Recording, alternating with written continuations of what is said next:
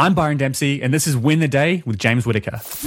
You're listening to Win the Day with James Whitaker.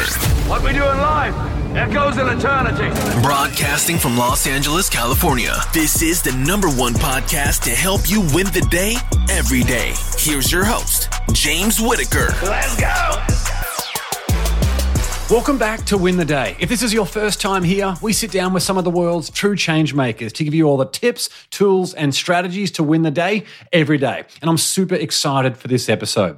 The quote for today comes from Aristotle and says, "To avoid criticism, say nothing, do nothing, and be nothing." To avoid criticism, say nothing, do nothing, and be nothing. You'll see a bit later why that quote is so important. Our guest today is Byron Dempsey, who is doing some incredible work to empower young people and shake up the educational system. Through his Driven Young brand and the Driven Young podcast, Byron's amassed more than 600,000 followers and achieved 300,000 podcast downloads. After learning more in 2 months as an entrepreneur than he did through all of high school, Byron initiated a movement where he teaches practical life skills that aren't taught in schools, so young people are equipped with all they need to succeed in a rapidly changing world. And if you're on TikTok, you might have already seen Byron's empowering work. Through 2 brands, he's garnered 15 million likes and 600,000 followers and is leading the charge for younger generations to take ownership of their lives. In this episode, we go deep on several topics, including the problem with high school, how young people can succeed, the one decision that catapulted his career, how to go viral on TikTok, and why mental health is about the best metric of health and success. Before we begin, remember that the right bit of inspiration can completely change the trajectory of someone's life. So if there's a friend or loved one who needs to hear this episode, share it with them right now. And if you want to get access to awesome episodes like this one as soon as they're released, hit that subscribe button. All right, let's win the day with Byron Dempsey.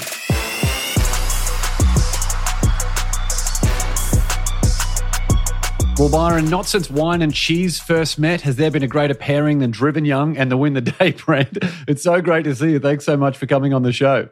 Thanks so much for having me. Well, you're making massive moves around the world at the moment with the Driven Young brand. What does Driven Young mean to you, and what's the change that you're hoping to inspire? So Driven Young, the tagline I use is practical life skills we didn't learn in school. So it's really aiming for Gen Z audience, so it's kind of 15 to 22, 23. And it's really just trying to provide, I guess, what I think school should be teaching us. A lot of soft skills like communication, money and finance, emotional intelligence, relationships, a bunch of different topics that I think we should be learning. And all these topics are universal and can prepare us for, I guess, almost any job. Like communication skills are going to benefit you in any career you go down, whereas learning advanced mathematical stuff is only going to benefit you if you're going into a career path that, requires that skill set. So yeah, that's kind of what it means to me. And it's something I'm very passionate about. Love it. Well, can you take us into the moment that you realised that the traditional education system was broken and that something had to be done about it? So yeah, I always had inklings when I was in high school. Examples like in biology, I had the most phenomenal teacher, and I'd say, "Miss, when do we need, why do we need to know this?" And she'd say stuff like, "Well, you don't actually need to know this in the real world, but you need to know it for exam." And I'd be like, "Well, what's the point? Isn't school supposed to be preparing us?" Also stuff like I did 2 major works. So in Australia, we have major works, which is like instead of putting all the weight on a final year exam, which all the other subjects do, there's a bunch of subjects that give 50% towards a major project that you spend a year working on, which I love because I just found it was more realistic to what the world would be like working on a project. And I got top of New South Wales for both of my 2 major works, which was very validating to me. But then I completely bombed my exams because I'm just not good at that way of thinking. So in high school, I quickly realized, I don't need an ATAR. I want to be a filmmaker. I knew I don't need marks to be a filmmaker. So I just put a lot of time into making movies and making films for clients and for the school. A lot of the end of year projects I filmed and edited. It wasn't until I got a job with a guy called Glenn Carlson, who runs a business called Dent Global. A lot of your listeners may have read his book or heard of his book or his business partner's book called Key Person of Influence. It's a bestseller around the world for a really great business book. Highly recommend it. And so when I spent about a year with him, almost doing like a Gary Vee style, following him around, shooting video content for his personal brand. And man, the amount of stuff I learned in that year was phenomenal. I learned about, advanced marketing, Facebook ads, getting into all marketing. I learned communication skills, presenting, creativity. I was because I got to go to all of his business events and network and meet all these cool people. It really opened up my mind to the world of business and to, I guess, the adult world. And I just quickly went, man, this is the sort of stuff I should be learning. I've learned more in a month than I have in 12 months at school. And so that seed got planted, and I started having conversations with people like my dad in the car, anyone I meet. I started having these conversations, and I quickly realized that this wasn't just my opinion, and a lot of people agreed with me. And that was, kind of the catalyst for starting the podcast. The podcast, funny enough, came through We Are Podcast. I'm not sure if you were involved at that point, but in 2018, with Ronzi Vaz, who runs We Are Podcast, I attended the event and I was one of the speakers. So I got to go to the speakers retreat with guys like Jordan Harbinger and Pat Flynn. And I had no idea who these guys were. So I met these guys, played games with them, and I just realized how powerful podcasting was. And I realized I could marry up all my skills, video marketing. I could bring on experts to cover topics that I'm not an expert on. And podcasting sounded like a great way to build up my communication skills and grow my network as well. So that's kind of, I guess, the story in a nutshell. Yeah, it's an enormously valuable skill, isn't it? Having podcasting and barriers to entry for any of those things for basically no money. Anyone can get started doing all of those different things and get exposed to those experts. There's something you mentioned before that you don't test well. I'm one of those people too. I just horrible. It doesn't matter how much you study. I just never really seem to test well. And what do you say to people who might say, if all the stuff that you're about is success in the real world, which of course is important, high school is not the real world, but for people who might say that doing well on the exam is what sets them up for success in the real world? Yeah, I mean, that's a whole conversation I have. I believe if you flop at high school, I guess I didn't flop, but I didn't do that great. I was fine. I was, pretty average. I guess you feel like you're not smart because you didn't fit within the criteria high school sets for you. And the flip side is if you're really naturally good, and I have friends who are naturally good at high school, they think they're really smart. And then they get hit like a brick when they enter the real world and go, whoa, these skills don't actually transfer over. So it's almost like a lose-lose situation no matter what scenario you're in. It's to people who are getting great marks, I think that's awesome. And that's really valuable. It shows that you have a great skill set. However, don't think that's going to, you solve all your problems. You're still going to have to work hard. You're still going to have to develop other skills as well. And then people who aren't getting good marks, I just think it doesn't matter who you are. Don't rely on your marks. Don't let that define you. Whether you get the top possible marks or the bottom possible marks, don't ever let that define you. I mean, how many stories have we heard of successful entrepreneurs who flopped or dropped out or had all these horrible stuff happen and now they're living their dream or whatever? Yeah, there's a speech that I did once where they had a bunch of people who had OP1s, and there was this smugness about most of them. And I just wanted to let them know life is going to no one cares in 3 months' time that you've got an OP1. And there is a level of I just really wanted to let them know if I could impart one lesson for them. And I wasn't really there to talk about this, but I just wanted to grab them and say, look, life is going to absolutely kick you on your ass over and over and over again. And how you respond to that, irrespective of what's happened in your past, is what's going to separate you from the rest of the pack. The OP1 doesn't really have any impact, or certainly not the level of magnitude that we put on it.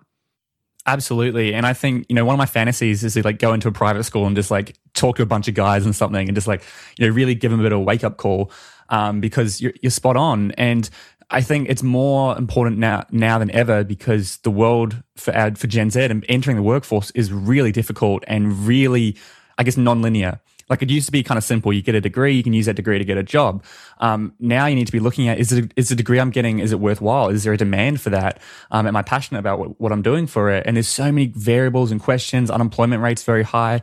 It's life is, it can be quite tough right now. As much as I love this, the amount of opportunities there are, for the everyday person, it's really tough. For example, all my high school friends, great guys, love them.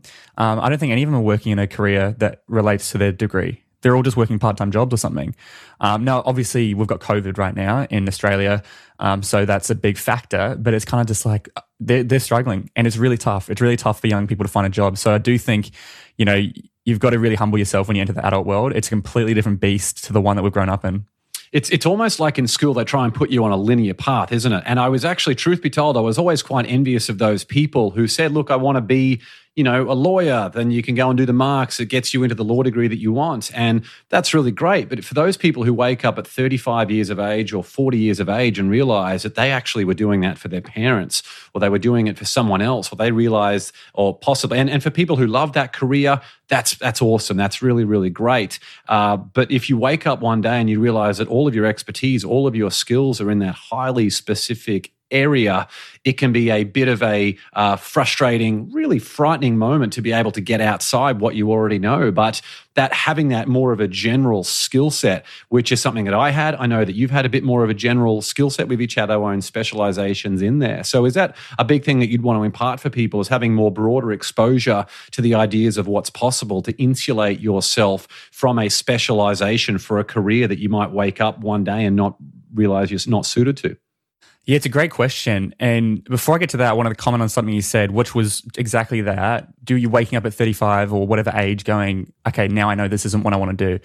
I guess my dream of the podcast is to prevent that from happening and help you realize that at 18 or 19. It's like, to me, it's like that is the most valuable thing that, I can give to my listeners. But in terms of the specialization and generalization, like obviously, you've got the specialist and the generalist. I think, yeah, you're right. I'm probably more of a generalist, but I have specialities within that. I'm a big fan of young people just trying as much as they can while they're young. So just be a generalist while you're young, I think. Try this. And through that, that's where you can find what you're great at and become a specialist. I think that's what Kerwin Ray did a video on Instagram, and he's like, how do you figure out what your favorite ice cream flavor is? You try it, right? You taste it. And that's what life is. How do you figure out your passion? I say in quotation marks because it's, a fluffy word. But how do you figure out what you want to do with life, your passion or whatever? Taste it and try it. And so I think that is, such valuable information for almost anyone. But the thing is, when you're 18 to 25, you can taste things with very little consequences because you don't have any kids. You don't have anything to look after. Like me compared to you, if whatever I'm working on fails right now, I'm in my parents' home right now. I it's not the end of the world, but for you, I know you've got a young daughter, you've got a wife, and you've got a lot more responsibilities than me. So it'd be a lot more higher stakes if you were to go bankrupt or fail than me. And that's what I try and impart on young people. It's like, recognize this window of freedom you have and use it wisely. That's a really important point. I think people think they have a lot of responsibilities when they're in high school. It's like you feel like, I've got no time. Then you're in university, you think like, I've got no time and I've got all this responsibility. Yeah, it's only when you get married and you start having kids and houses and all these other responsibilities that you realize how little time that you actually have and how much time you had back then. And you work with a bunch of motivated go-getters. You've got people in their early 20s, people in their mid-20s who are around you who have big dreams and very little excuses. With the right foundation, is it possible for everyone to be driven young as you define it, or is it only for those people who come out of high school with a motivated mindset to begin with? No, absolutely. I think it's anyone. I mean, I've got people who are 35 who listen to my podcast. I've had people who was like, I had a guy, I forget his name. He's 35 and he messaged me. He's just like, hey mate, I love the podcast. I've just quit my job. You've changed my entire mindset. I'm like, I mean, you're not my target audience, but that's amazing. Like that's awesome.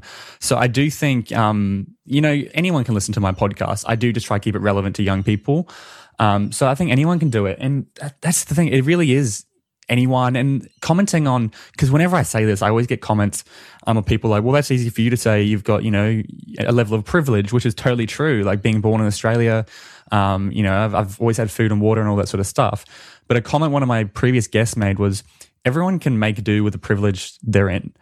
As in, I can look at people who are way more privileged than me and point at them. And there's going to be millions of people who can point at me up here. And it's just like an infinite loop. It's like everyone makes do within the privilege they're in. So I think, stop making excuses. You can find a way and leverage being young to, start trying and taking those risks. And I do think everyone can be, driven young. Hence the name of the show.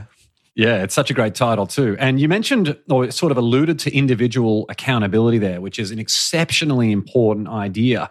And the more we take responsibility and accountability for our circumstances, the more we empower ourselves to be able to change that and create the circumstances we want, just as if we're busy blaming everyone and everything else for why we haven't got what it is, then we completely remove any ability that we have to be able to change that.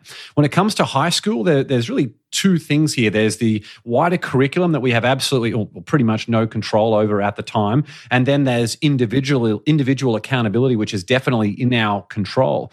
If you had your time again at high school, and I know you're already years and years, you're certainly years and years ahead of me when I was your age. If you had your time again at high school, what would you do differently from an individual accountability perspective? Oh man, I think I'm really glad with how I did high school, because I guess I had the realization that I didn't need marks. And so I'm really glad I didn't put my work into marks, and I was lucky because I wanted to go into filmmaking, and filmmaking is something that really doesn't require marks. So I was lucky I was going into creative field. And so I would just double down on that. Like, that was more valuable for me than any exams or marks, like building up my experience. I would try to grow my network more.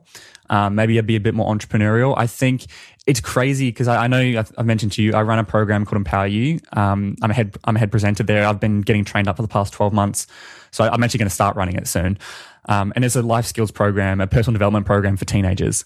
I wish I did that when I was younger. Like, I don't know how I didn't know about it, but I think, researching and finding more stuff like that, because you can meet incredible people, get access to all this stuff. If I had my time again, I would say go to Empower You and become an assist volunteer and, start building up your leadership skills in that. There's a lot of stuff you can do outside of school that is really going to skyrocket you once you get into the adult world. And I think just relying on tertiary education and not doing any extracurricular activities or doing anything outside of it can be quite dangerous, because you're almost putting all your eggs in one basket. And then when you graduate and you go, oh, I don't have anything to fluff up my resume, which is important nowadays, it can hit you really hard. Yeah, life's definitely a marathon, not a sprint. And it looks like from all the things that you've shared today, and obviously you and I have known each other for a long, long time, it sounds like exposure and relationships, like exposure to getting out of your comfort zone and to a whole bunch of different things, and relationships with people who have had real world success that you can learn from and be mentored by. It sounds like they're very, very important things. And when I look back at what I learned in high school, I don't remember a single thing that I apply today based on what I learned in high school. I don't think I remember anything at all from what I actually learned in high school. I know I'm a bit further removed from high school than you are. But one thing I do have is a lot of friendships with people from high school that are still very strong today, which is great. Toastmasters was one thing I was introduced as an optional thing to do. For Toastmasters is a public speaking program for people who don't know about that. That was really, really great, just to learn a few basics of public speaking, to develop that confidence at the time. But one thing specifically was the relationships I had with the teachers. Now, it wasn't what they actually taught me. I don't remember anything that they taught me. Yes. But I'm still friends with those teachers, many of them today, which is pretty crazy, being 21, 22 years ago it was when I actually graduated from high school. So I really value those friendships that I had with the teachers then. So how do you feel about the role of teachers in the Driven Young awakening? And are they part of the problem or are they part of the solution? Yeah, it's a great question. And I love that point you made, because I think, it's funny when you enter high school, in my experience at least, in Australia, we've got, I guess junior high school, which is the first 4 years, year 7, 8, 9, 10. And then you've got senior high school, which is year 11 and year 12.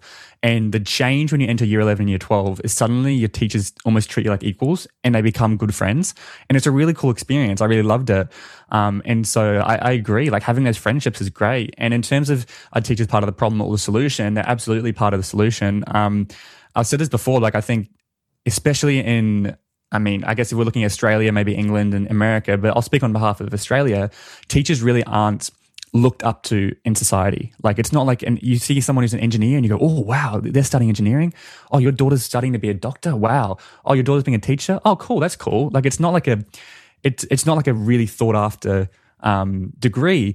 And it's also a very low ATAR degree. A lot of people pick it as, a backup plan, or, they're not as passionate about it. And as a result, we get a lot of teachers who aren't doing it for the right reasons. And you can tell the teachers who are incredible and the ones who aren't, right? We all know those teachers who are like amazing and the ones who weren't.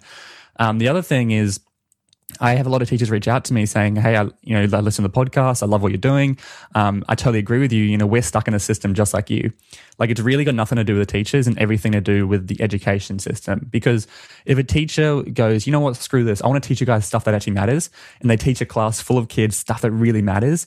They then bomb their exams and the teacher gets fired because they've completely failed in the eyes of, the government, of the system. And so they're trapped. Just like I mentioned before, they're self-aware. They know a lot of what they're teaching us we're never going to use.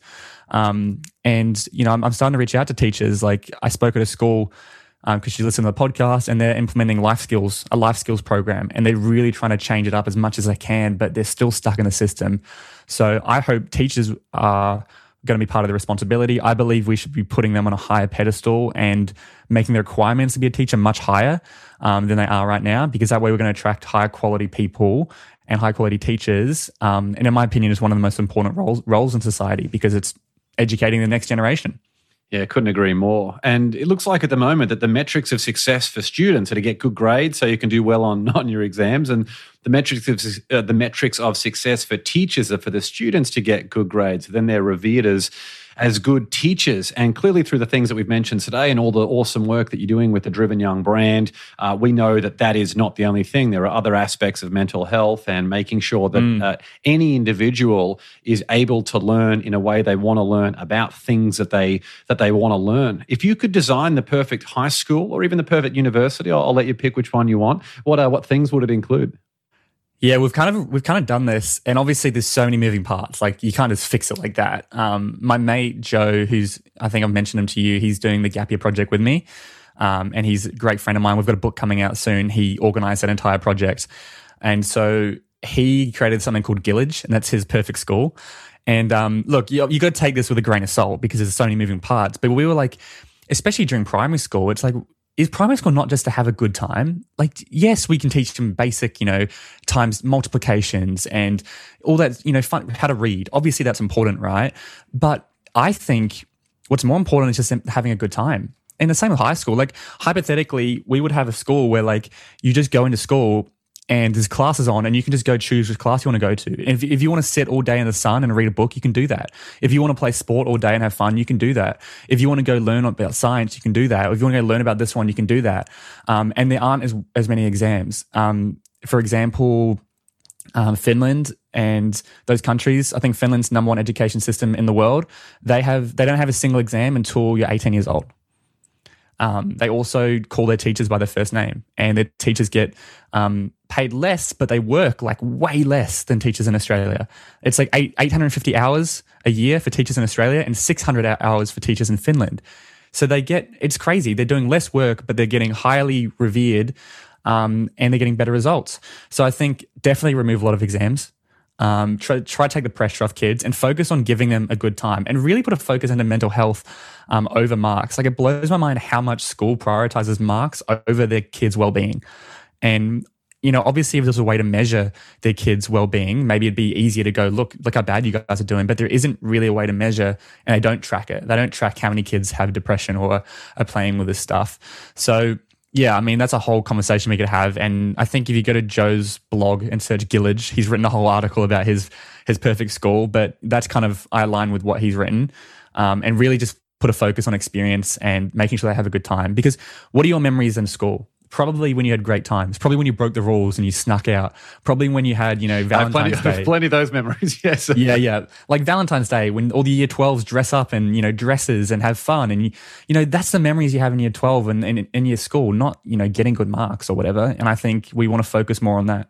Yeah, Elon Musk has something where he actually puts people of different ages together. So the older ones act as leaders and they work on ability to solve problems together. Yes. And that's just such a great thing to do. And I know you've mentioned this a bunch on your Driven Young podcast. Getting people excited about coming to school is almost the first step. So in creating an entire curriculum, it does seem unusual that we send young kids, like my daughter's 2 years old. We're going to reach a point with her in a few years where we have to send her to school for 8 hours, where she's got to sit there at an uncomfortable desk learning stuff that she doesn't want to learn. And you do that because that's just part of the system that they need to be able to succeed. And if I had to really boil it down to sort of two attributes of what success would look like for anyone, regardless of age, it would be resourcefulness and resilience. I just think out of all the work that I've done, it seems to boil down to those two things. How can we get those two attributes, resourcefulness and resilience, into the arsenal of young people as soon as possible so they feel equipped and inspired to rise above any adversity they face along the way?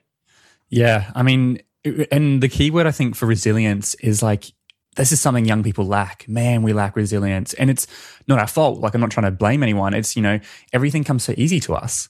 Life, comes so easy. If you want to talk to someone, just text them. If you want to get food, just order it online. You don't have to speak with anyone. Like, we have no resilience. And I look at like my grandpa who had to, he was one of 11 kids. They had no running water. They lived on like a farm in New Zealand. It was cold.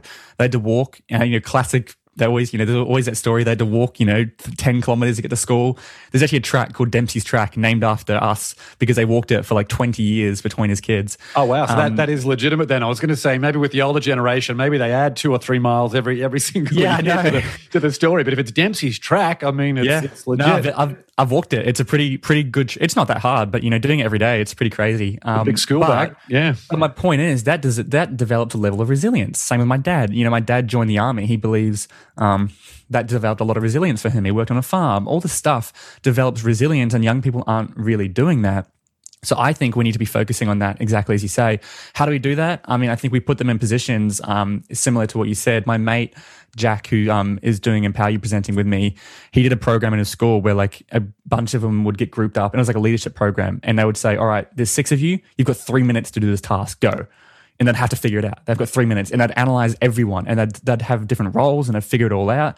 And they did that in lots of different tasks. They'd have 3 hours to do whatever random task, and that develops a level of leadership and resilience and heavy resourcefulness. Like, you guys have to think fast. You're under pressure. We kind of joke, me and my mate Luke, we're like, our education would just be dropping someone off in like a third world country with $50 and say, you've got 30 days to find your way home. And that's kind of the mindset, like, I want, to push on young people. Like, just, you've got to put yourself in tough situations and figure the way out. I think we have way too many exits as young people, which then crushes our resourcefulness and resilience because we can just exit. It's the whole going back to the comfort zones, right? We say when you step out of your comfort zone, you've got 2 choices. You can either push through it or you can step back into it. And most people in life step back into it. Yeah, you mentioned complete discomfort there, but also a very specific goal of getting out of that environment to be able to make it back home. Like, it's teaching people about goal setting, it's teaching people about resourcefulness and being able to establish relationships to get there, which is great. What decision has made the biggest impact on your life to date? It's funny because I don't know if you've heard me talk about the 1,000 doors concept, but it's like behind one door is potentially 1,000 more. But if you see one person, you see one door, that's an opportunity. But you don't know, there could be 1,000 doors, 1,000 opportunities behind that one person. For example, when Ronzi said, hey, can you jump on a call with James, talk about We Are Podcast? And I said, yes. How many doors were there behind that for me, just by saying yes to that? There was one decision I made when I was like, I don't know, 14, 15, and basically my mum made us go to this camp where we had to look after disabled kids for 5 days. So it was 5 days of our holiday. We were like, we want to do that. All right, fine, we'll do it. I said yes to that. And the ripple effect for that kind of got me to where I am today. Just I met this person, he introduced me to this, that got me into this, that got me listening to this person, that got me blah, blah, blah, blah, blah. And here I am today. So I think for me, it was just saying yes to everything as a young person. Like, that Jim Carrey movie, Yes Man? Yeah. Like, I kind of believe in that, like to a degree, not like extreme, but like just take opportunities. They say a life-changing opportunity comes across your door every 2 weeks, whether you have the eyes to see it or not. And yeah, just say yes, just take opportunities, put yourself out there, and it's crazy what can happen. Yeah, so true. Even things like reading books, I feel like is a life-changing philosophy or concept or anything between that, not to mention the relationships. If you're really dialed into that, as you and I have spoken about a bunch privately, leveraging relationships by just doing the right thing and offering as much value as you can and having a specific ask or request of what people in your network can do or who they can connect you with, opens up so many different things. And on this show, we talk about good habits and what good habits and things people can implement to be successful and to win the day. For you, I want to flip the script on that. What are the bad habits that people need to eliminate if they want to be happy and successful and fulfilled long term? I think a real simple one is don't go on your phone first thing in the morning.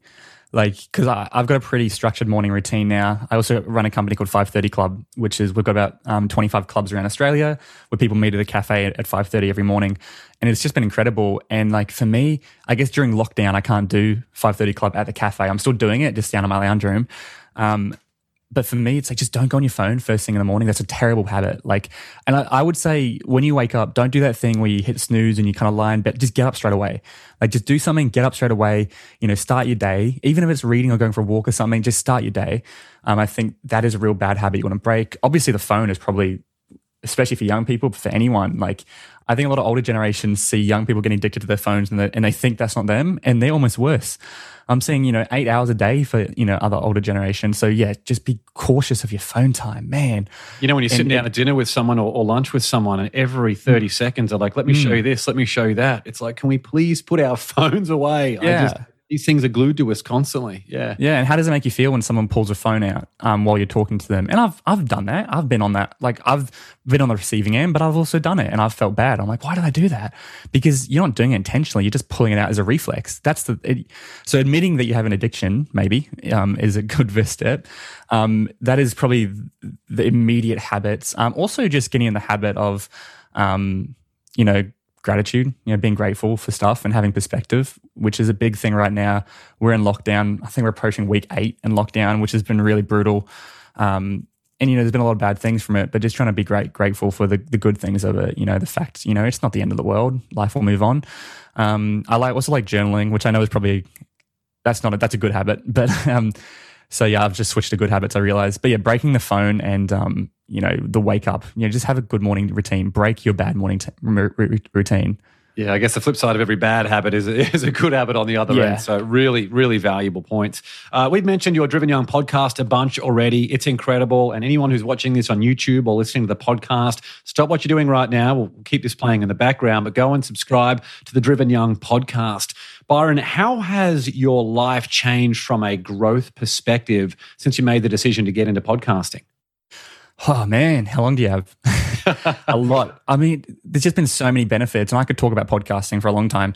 I think one thing I underestimated was the networking you get from podcasting, and because I do all my interviews in person as well, it's like a 2.5 hour thing. They drive all the way out to me. We'll have a coffee for 30 minutes beforehand. We'll build a bit of a rapport, have a chat, do a 1 hour podcast, then speak for another 30 minutes off camera. And then they'll go home. And so I build really, really strong relationships with my guests. And it's just been such an incredible way to grow my network. And, it's funny, all my friends actually have somehow come through the podcast. I had someone on the show, then she introduced me to this person, and now I've got a whole friend group from that. And so pretty much every aspect of my life has changed because of the podcast. The whole reason I met Joe, who's my co-founder and a good mate of mine, and I've got this book coming out, which I'm one of the authors, is because I have a podcast and I got introduced to this person. It's not that he wanted to come on the podcast, but the only reason I had a connection to him was because I had someone on the podcast. And it's just like infinite doors have opened because of it. And I almost can't explain it. So it's just been incredible. And obviously I've built a big following online, which has been opened up a lot of doors as well. And just the lives you can impact. I get messages every week from people who send me like, not just, hey, I love the podcast, but like huge paragraphs about how much it's changed their life. And it's just phenomenal. I screenshotted it, I'm not sure if I've shown you it, of a 14-year-old girl from Canada who sent me the most beautiful message about how her and her parents listened to it together. And it's just like, it's crazy how much just saying some things can change people's lives.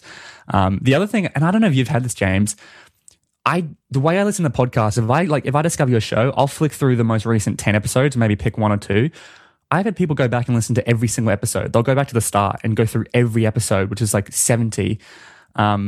That's not how I do podcasts, and I didn't realize other people do that. But that was crazy to me. I don't know. Do you notice your listeners do that as well? Absolutely. And I feel awkward saying this. I don't even want to go back and listen to my earlier episodes. Because, when you try something new for the first time, it's like, oh, what do we want to do? But my first episode was called 10 Tips to Handle the Haters, because I feel like that's just such an important thing, is how do we handle that negative energy from people around it? And what I have thought about is actually redoing that one, because I did that. It was literally the very first episode I did in podcasting. So like anyone, when they start anything new, I didn't really have much of an idea of what I was doing, and my podcast, like yours, has been able to evolve so much. So I'm actually thinking about redoing 10 Tips to Handle the Haters for an upcoming episode.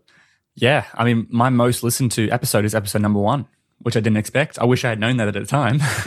But yeah, so it's just been huge. I can't even put into words how much it's changed my life in terms of opportunities and growth. And obviously it's great because I've learned from 70 people, and then I edit the podcast and then I listen to it again. So it's like this stuff just becomes who I am. It's also accountability. Like if I'm teaching people to do this, I need to be doing it as well.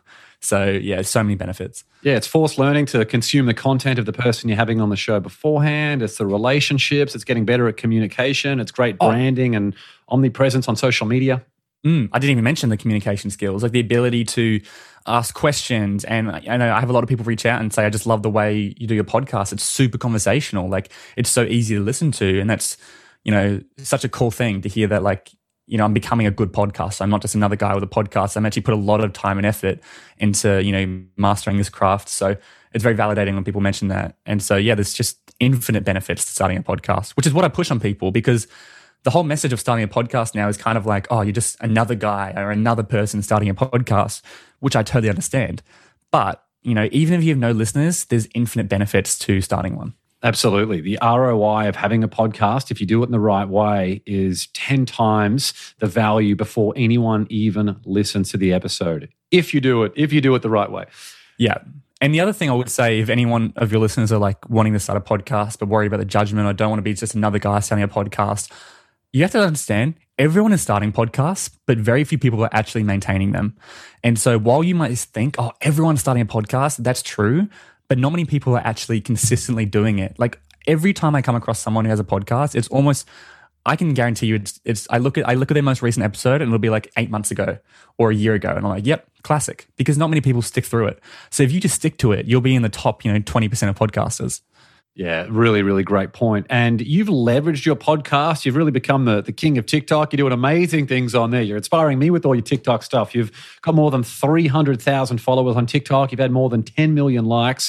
For those who want to dominate TikTok, it's certainly the it platform at the moment. As a user, I think it's just hilarious to use. I don't even want to watch a TV show on downtime anymore because I feel like some of the TikTok content is just so on point. It's great. Let me start that again. What specific steps should someone take if they want to dominate TikTok today?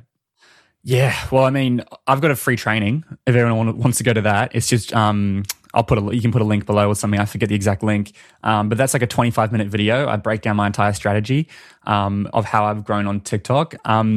It's very much. You've just got to, first of all, you've got to get on the platform and understand it. It's completely different to any other platform like you've seen before. And you've just got to start creating content. You just got to start putting yourself out there. Just keep putting yourself out there and don't worry about the judgment.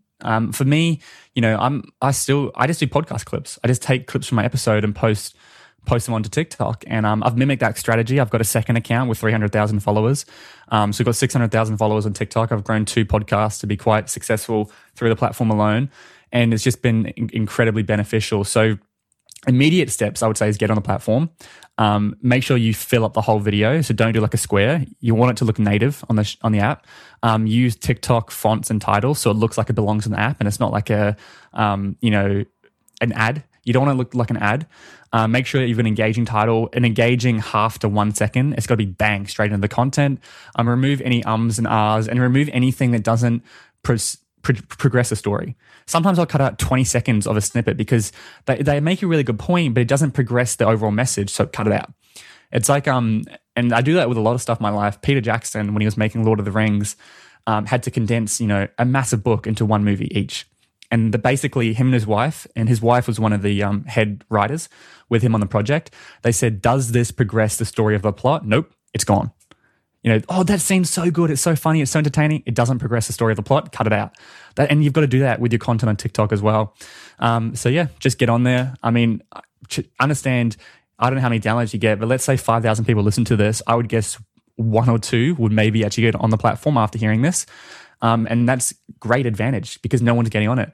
It's a bit of a blue ocean for educational content. It's very difficult, but it's the ROI can be huge because the organic reach on that platform is insane. Yeah, absolutely. And what video have you posted on TikTok that's got the most surprising response? I mean, it's interesting because I should listen to your first episode. I get a lot of hate on TikTok just through educational content. Whether it's hate or people just always arguing because you put out different opinions and stuff.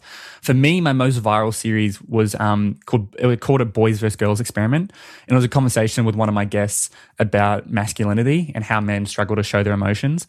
And it got received really well. It's had over 30 million views across that whole series. So I did about an 8-part series and people watched that, over 30 million views for that, which has been incredible. And that was my first viral video. It really got me on the map. And so it was also very positive. It's kind of rare I get a viral video that's just positive. If I get a viral video, there's often a bit of controversy or there's some sort of differing opinions, but this one was universally received, and that gave me a lot of confidence. I also have my other podcast, which is on sexual assault awareness and consent. We've had some huge videos on that. I'm just talking about, what if two people are drunk and they have sex and one of them feels like blah, blah, blah. And we unpack all these different stories and how you can, get educated in this space. So yeah, I've also, I've had videos go viral when I talk about the school system, or I've had lots and lots of viral videos across a variety of topics. Some of them not very well received, some of them very well received, most of them in between. But yeah, it's just a numbers game. Like, my whole strategy is throw enough mud on the wall and one will stick. You look at my account now, most of my videos get like 3,000-4,000 views. But because I post so often, if I post 3 videos a day, I only need one of them to do well. I only need 2 of my 30 videos a week to do well. And I hit, a million views a week. And so that's really my strategy. Yeah, you can't go viral if you don't publish. And it is interesting. Yeah, it is interesting where you think that there's a video that's going to be an absolute smash hit, whether it's TikTok, Reels, whatever it might be, and you post it and it does nothing. And then you can post another one that you're almost reluctant to post and it just crushes it. Like, at the end of the day, that it's validated once you put it out there. You can't really validate it before it's put out there. James, I cannot express how many times this happened to me. Like, even recently, I had this great episode with a guy called Tom Nash, who's missing both arms, both legs. And he's an incredible guy. I was like, these clips are going to crush it. These clips are going to do so well. And well, look, we've had some do really well, but so many of them have bombed. And I'm like, oh man, I thought they're going to do well. Then there's been other clips where you post them and you're like, oh, this is all right. And it goes mega viral. I would like to think at this point I have a good estimate. And a lot of time I do, but still, some of them catch me by surprise. Some of them go mega viral. Some of them don't. And it's really a numbers game. And I think removing your expectations is really important when creating content. TikTok can be really difficult to grow on because you get this hit of virality and you get this expectation that your video is going to go viral and you're going to keep having followers. But to set an expectation, my account hasn't grown like a graph just slowly going more and more. It's mega growth and then almost nothing, and then mega growth and then almost nothing. And when you're in this almost nothing stage, you feel like worthless because you've felt what it's like to be getting 1,000 followers a day or whatever. And that's a whole nother conversation, unpacking the psychology of that. But this is why most people don't survive on TikTok. Like, the amount of accounts who do well, then they give up. It's really difficult to grow on that platform because it just ragdolls you. And but if you can push through it, it can be very beneficial. You mentioned your intentional gap year project earlier. I know that's something you're very passionate about and have been working on a bunch behind the scenes. Can you tell us about that intentional gap year and what people can do to get involved? Yeah, look, I'm so excited about this. I think this could be my biggest project. Out of everything I'm working on, this will probably be like almost the glue that brings a lot of stuff together. I've had the idea for a while, but when I mentioned it to my mate Joe, he was like, let's do it. Like, I'll help you out. Let's do it. And let's tie it in with our book launch. So we've got a book launch coming on September 1st, and then we're launching it mid-September, and we're going to kind of tie in the gap year project. But basically, it's kind of like a year between high school and university. So a gap year, everyone knows what a gap year is, but it's intentional. And we're going to provide them with a whole community of young people. We've got our own custom social media platform. We're going to have personal development events. We're going to have lots of partying and outdoor activities, like heaps of festivals. We're going to partner with festivals. We're doing outdoors retreats. We can go into the bush for 2 days with an expert and he'll, teach you how to survive and really, become one with the bush and feel, get away from technology. And then we'll be doing huge boat parties on Sydney Harbour with drinks and everything. And then we'll be doing personal development events and monthly workshops and fortnightly masterminds so people can stay in contact and really gamify it. So it's like a lot of fun and people want to do it. It's really just supposed to be a really fun experience for a year. It's like, give me a year. I'm yet to have a single argument for going from high school directly to university. It doesn't matter how prepared you are. There's no harm in taking a year off. When you're 50 and you look back at your life, or 80 or 90, you're not going to look at, I went to university that extra year. You'll look back at that amazing time you had when you're young. So it's really about a year about building good connections and friendships, having fun, traveling, getting work experience, getting internships, growing yourself. And as we mentioned, James, and you helped me come up with it, the 3 kind of pillars are almost, we're going to build great relationships, grow your network, surround you with amazing people. We're going to give you access to really great mentors, and you can get great mentorship. And more importantly, we're going to give you access so you can get real world experience. We're going to set you up with work experience opportunities and internship opportunities so you can begin to taste all these different careers and see which ones suit you. We'll also give you access to university students so you can question them. And really, it's just so many moving parts in it, and it's very, very exciting. And yeah, if anyone's interested in getting involved, we're doing information nights. Just go to drivenyoung.com/IGY. And yeah, we're doing information nights there. You can book in there and just for free come along to see what it's like.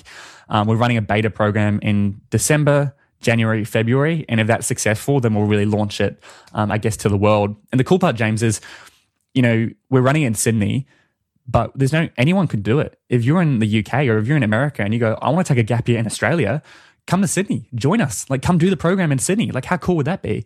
So yeah, it's very exciting. A bit different to enrolling in a program that you have no interest in and dropping out a year or two later after that. Like, that's the type of thing that you might regret. But having a kick-ass time for a year in a place like Sydney with this, I think, is amazing. So drivenyoung.com/IGY, is that right? That's the URL for people to check out? Yeah, that's correct. So it's called, right now the name is Intentional Gap Year. We might change it, but that's the name for now. So yeah, drivenyoung.com/IGY. But yeah, it's very exciting. And exactly as you say, and even then, like, people can do it and do university at the same time if they really want to, but it's like, just give us a year or give us 3 months. Just, just have fun. You've just done 12 years of schooling. Take a break. You deserve it. I really think that is important. And, we're really trying to gamify it, like have like tribes, like Survivor almost, have different tribes and have tribe leaders and just, create a really cool experience. So I'm excited. Yeah, sounds perfect. To be young again. I'd love to be involved in the Intentional Gap Year project. It's a no-brainer. And since you embarked, we like to keep it pretty real from a mental health perspective on this show. Since you embarked on your entrepreneurial journey, is there a particularly dark day that stands out to you that you'd be open to sharing with us today? Yeah, I actually there was a day. It was the day I started journaling because it was my first journal entry, and it was one of simultaneously. So much happened in that day. So basically, in the morning, I met Brent Williams, who is now my mentor. He runs Empower You, the program I mentioned. He's been training me up for the past 12 months. And that has been the most valuable connection to me. Like, he's taught me so much. I've learned so much from him. I'm now like a trained presenter. We're presenting 24 hours straight, essentially 12 hours one day, then 12 hours another day with a room full of, 50 kids. It's the most difficult audience to present to. So that was incredible. I had him on the podcast, amazing episode. I was so excited. At the time he said, look, for the first time in 20 years, I'm looking to train up presenters. And I went, that has to be me. I'm going to come into the van. I did everything I could. And I've been doing everything I could to build that relationship. And I have successfully. So I had this great morning. And then I went home early from the office. And as I got home, my sister comes out and she said, Byron, grandma's in hospital. She's just had a heart attack. She's not going to make it. And I was like, whoa. So I went from this immediate high to this immediate low. So we hopped in the car and drove to the hospital. This was still during COVID. And so no one was allowed in. Usually only one person was allowed in. But because she was in ICU, it's pretty much going to die. The whole family was allowed in. And it was very emotional, walking up to her and, she's very drugged up and, sitting down and you say your final words and, this is the last thing you're ever going to say to them. And so it was very emotional. So I was like on this big low. I was like, oh man, this is really sad. And then I pulled out my phone to like distract myself. And at the time I was working on this project called the HSC Roundtable Sessions, which is connecting a bunch of top university students with younger people so they can teach them. And this girl like called me out publicly. She was saying Byron Dempsey is, trying to rip people off by charging money. He's not even paying the volunteers, which everyone applied. It was a volunteer position. And she was like, my first time someone had like hated on me publicly and called me out. And it was like a dagger to the heart. And that was like in the midst of so I was very emotional. My grandma was dying. I had this huge thing happen. And then my friends all went and backed up and commented on a post and, was supporting me, which is great. And then funny enough, she ended up surviving and she's still alive today and she pulled through, which was like, no one expected it. And so, but that day was just like this emotional, like whiplash. I had this great high and this mega low. And so for me, that's always like a big day for like, almost represents entrepreneurship, like this mega, mega high and then a bang straight into a mega low. And that's been my whole journey. It's like I have huge highs and then something falls through and massive low, but then the high always comes back and it's just this big thing. So yeah, that was a big turning point for me. Yeah, really important thing. It's interesting, isn't it? I remember the first time when I read a negative book review, it's just a numbers game. If you're out there, you're putting yourself out there enough. If you're doing videos, if you're publishing books, whatever it might be, podcasts, you will eventually put yourself in the face of criticism. And they say to avoid criticism, say nothing, do nothing, be nothing. And you and I would much rather do something. We would rather be someone, even if it entails and encompasses some of those things. And because we know that inspiring all of the people that we can along the way is much more important than someone that one comment that they make says more about them than it does about you or me. And I remember hearing people like you say that when I was younger, and I was like, I'll be different. I'm going to create this podcast. All my intentions are, I'm not making any money from it. I'm purely trying to help young people. I'm not going to get why would I get any negative comments? It doesn't make any sense.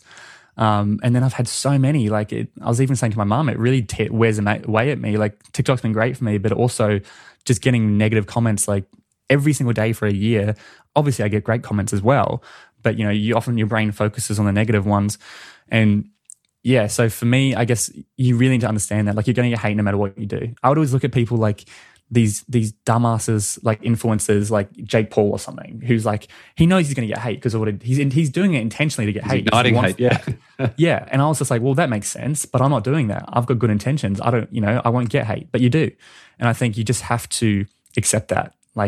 And I don't know how to deal with that. I'm not a psychologist or an expert, and I'd love to interview someone who can help you deal with that sort of stuff. But I think it's difficult. My brain struggles to comprehend that, someone could leave a hate comment on a TikTok video and it gets 10,000 likes. So 10,000 people agree with that. And I'm like, man, how can that many people, my brain can't comprehend that number. And so, yeah, that's definitely something that I've struggled with going into the social media game. And I would say, you have to be mentally in a good space if you're going to be doing what I'm doing and probably what you're doing. Otherwise, it could crush you and cripple you. Yeah, 10 tips to handle the haters, Byron. I'm telling you, it's a good episode. I need to redo that one. I'll go listen to it for sure. And it's interesting. I had something that happened that recently. It was actually someone had taken photos that I had put on Instagram of my daughter and I, and this person who through a period of 2 years had amassed almost 10,000 followers on LinkedIn using all of my information, photos of my daughter, all this stuff, and had scammed at least one person who contacted me to say that they had given this person $30,000, and I couldn't believe it. And I almost dropped my phone. Yeah, I almost dropped my phone when I read it, and it made me not want to post about my daughter and my family, which is my life. What else do you do all this stuff for? And then it's look, at the end of the day, you can't be entirely influenced by this one person. There are unscrupulous people out there who are going to be confronted with every single day. We just got to focus on what's in our control. If there is constructive feedback that we can action, that's great. All the other stuff we can discard, know that we've got the right network and people around us. But I have no idea. Personally, and it sounds like you too, I would really, really struggle being one of those super high-level people who have 10 million, 20 million, 50 million followers on social media. It must be, you just wouldn't be able to run those things yourself. You'd have to be. Yeah, well, I mean, because I was talking to my mum about it, and I always wonder, how did Gary Vee and a lot of the bigger guys in, I guess, the universe that I'm in, how do they deal with it? And I think they kind of just ignore the haters and stuff. And I have been doing that, but also I guess it means I'm not dealing with my emotions because I'm just sweeping them under a rug almost. I'm just blocking them out, which I think can be harmful. And that's why I was I should almost, I've been reaching out to a few people, how do you deal with knowing that, people constantly say, I hate this guy, I hate this podcast, someone you never met, and then it gets 5,000 likes, which means all these people agree with him or whatever. And I'm just I'm not too sure. I don't know the answer. But it is brutal. It's something, and I'm always trying to work on. And I had a whole scandal almost. I never told you this, but with the sexual assault podcast, we posted a clip and it was my most viral video ever, 22 million views on one video. And it just went off. And it was just this hypothetical scenario of what if someone lied about their age and then they hooked up with someone who was below the age of consent? What's the deal there? And, it just got so much hate because people were it's two men making up a hypothetical scenario. And, we had hundreds and hundreds of duets on TikTok, which is when someone stitches your video, duets it, just saying, calling us rapists and pedophiles. And I was just I put so much work into this podcast for no money at all. I still haven't made a single dollar from it because I wanted to get the stuff out there and it's something that's meaningful to me, and have hundreds of people that don't realize it, but we're on the same team, call me these words was so just it was just heartbreaking. I was I feel what's the point in even doing this? Should I even do a season 2 if I'm just going to get this much hate?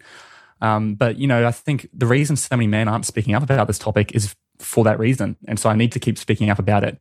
So that was, and I did a whole not an apology video. I addressed the video and it got really well received. And a lot of people took down their videos and apologized. So that was really great. But that was just for 3 months, I just had hundreds and hundreds, and every day people were mentioning me in comments and just like calling us out, even though we were on the same team. I just wanted to grab them and be like, we're on the same team. I'm trying to support what you're saying. And that's where, the whole downside of social media, that's the downside. Yeah, I saw a video actually that Gary Vee had posted yesterday where he was talking about it's easy for someone to have a judgment based on what they see. Like if someone was listening to this podcast, or if they watch a video of me or Gary Vaynerchuk or whatever for 30 seconds or 1 minute, and that's their only snapshot of that person, based on that snapshot, they're not going to have any clue, like not any real idea as to who we are. And if they're willing, if they're that quick and irrational to come up with an emotional judgment on who someone is, and they've got no idea about the impact and everything else that other people do behind the scenes and the positive things that they bring to people in their lives. So it just comes with the territory. And it leads me to the last question I wanted to ask you before we move into the Win the Day rocket round. On your best day, what's an affirmation that you would write on a flashcard to show yourself on your worst day? Oh, man. On your best day. Yeah, and take a moment to think about it. No rush on this. On your best day, what's an affirmation that you would write on a flashcard that you could hold up to show yourself on your worst day? I think, and the whole reason, if you've listened to my podcast, every single episode at the beginning, I do a whole intro and everything. I say, as per usual, guys, please DM me on Instagram if you're enjoying it. And a big reason I do that is almost selfish reasons. Like those DMs keep me going. I remind myself that's the reason I do it. And so I would almost just be like, I'd almost just put that girl's name like Angela. I remember her name. I just put like, remember Angela, the 14-year-old who listens to every episode with her parents. It's like, remember why you're doing it. And so on your best day, I just say, remember those messages you've received. So maybe I just write, remember the messages, or remember Angela, because I find just focusing and remembering that brings me so much joy. And I've got a whole folder. I screenshot every message. I've got about 300 screenshots of like these huge messages of people saying they changed their life. I had one guy send me an audio message saying, "Hey man, next time in Sydney, I'll buy you a coffee. I just landed a $20,000 university scholarship because of what you said in the podcast." And I'm just like, it's just crazy. So I think just remembering the impact you can have, instead of focusing on the negative stuff I mentioned kind of the past 10 minutes, really focusing on the positive stuff. So I'd probably just write, remember the messages, or remember Angela. And as soon as I think of that, I immediately feel like I'm in a better place. Yeah, John Assaraf shared in an earlier episode of the show. John Assaraf was on the film The Secret. That was a mega success that people remember from 2006. He mentioned that rather than doing like a vision board, he likes having an achievement board of all the things that he's been able to do. And it sounds like you have that, almost that database of having a impact board of all the lives and things that you've been able to impact. And I think that's really interesting. That's something I actually need to do. I should be doing that during lockdown. Someone mentioned it to me. I had this idea. I wanted to print out the screenshots and put them up on my wall. And I might do that. I completely forgot. But I think that's something I should do because, for me, that is really a big thing. And I think I've had like 1 or 2 negative DMs. That's it. No one ever like has the guts to actually message me negatively because they'll comment something, but it's always positive, and I got to focus on that rather than the negative. So yeah, I love that. I think I'll do that. Maybe even today, I might create a little collage and print them out. All engine running. Liftoff. We have a liftoff. Well, let's now move into the Win the Day rocket round. 10 questions for some fairly quick answers. You up for this one, Byron? Sounds great. Number 1, what quote inspires you the most? I don't want to butcher it, but it was, how you make your money is more important than how much money you make. Great one. Number 2, morning coffee or evening wine? Oh, you can say both. Coffee. I'm both, personally. Yeah. I'm a bit of both, but morning coffee, let's say. Especially living in Sydney. I mean, God damn, the great coffee in Sydney, it's real. Number 3, what's one bit of advice you would give your 18-year-old self, which I know wasn't that long ago for you? Yeah, I mean, just keep doing it. Take as many risks as you can. Go full out. Say yes to everything, and just keep taking as many opportunities and take as many risks as possible. Number 4, what book do you gift the most? How to Win Friends and Influence People, and I'll bring it up here. How to Win Friends and Influence People. Absolute classic. One of my favorite all-time books too. Yeah, that's usually my go-to because it's just such a generic and like valuable to anyone. There's this new book here, which is called The Shit They Never Taught You. And it's 120 personal development books condensed into one.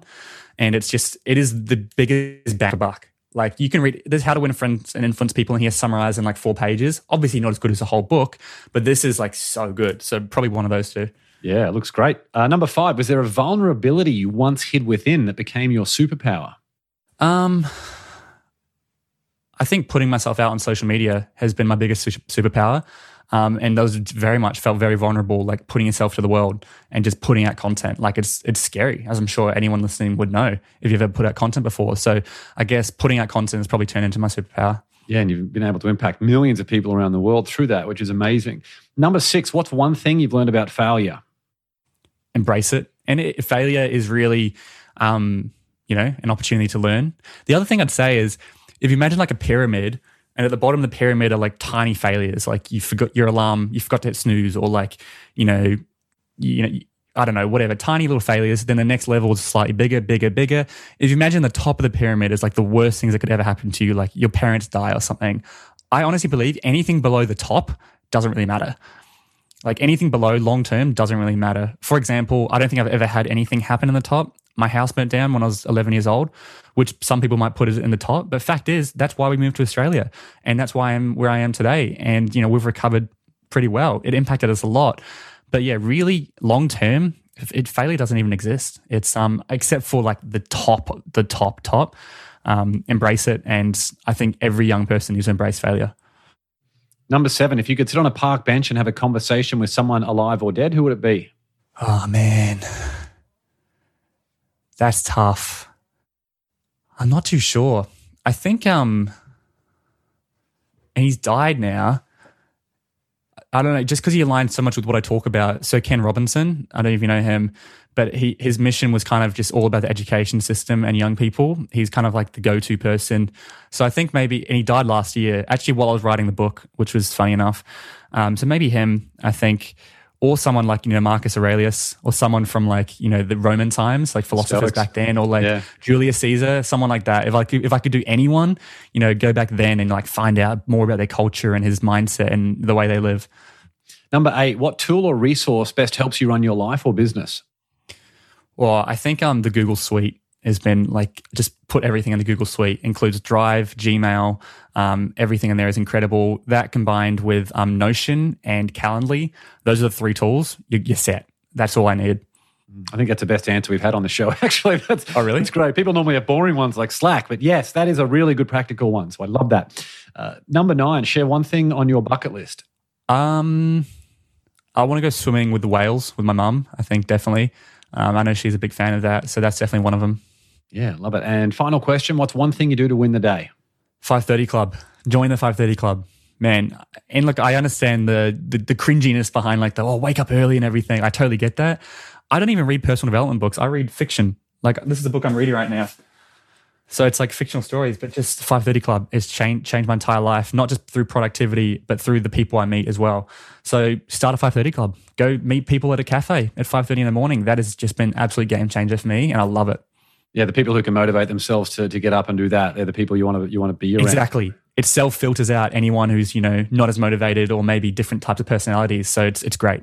Yeah. Well, there are a bunch of ways to connect with Byron, and we'll link to all of these in the show notes. You can follow him on TikTok at Byron Dempsey. You've probably seen him blowing up there already. Instagram at Byron_Dempsey. You can subscribe to his Driven Young podcast everywhere you listen to podcasts, and visit his website, drivenyoung.com. We've also included a bunch of things from the show like TikTok trainings, the Intentional Gap Year, all of that stuff and more will be linked in the show notes. Byron, always great to see you, my friend. Thanks so much for coming on the show. Thanks so much for having me. It's been a really fun chat. I hope you enjoyed that interview with Byron. He's certainly a long way ahead of where I was at his age, and he has a very bright future. Again, the right bit of inspiration can completely change the trajectory of someone's life. So if there's a friend or loved one out there who needs to hear this episode or could use some help to win the day, share it with them right now. If you enjoyed this episode, hit that subscribe button. You can also drop a comment on the YouTube video to let us know your favorite takeaway. And if you want to do me a favor, give the show a 5-star rating on Apple Podcasts to help more people find it. That's all for this episode. Remember to get out there and win the day. Until next time, onwards and upwards, always.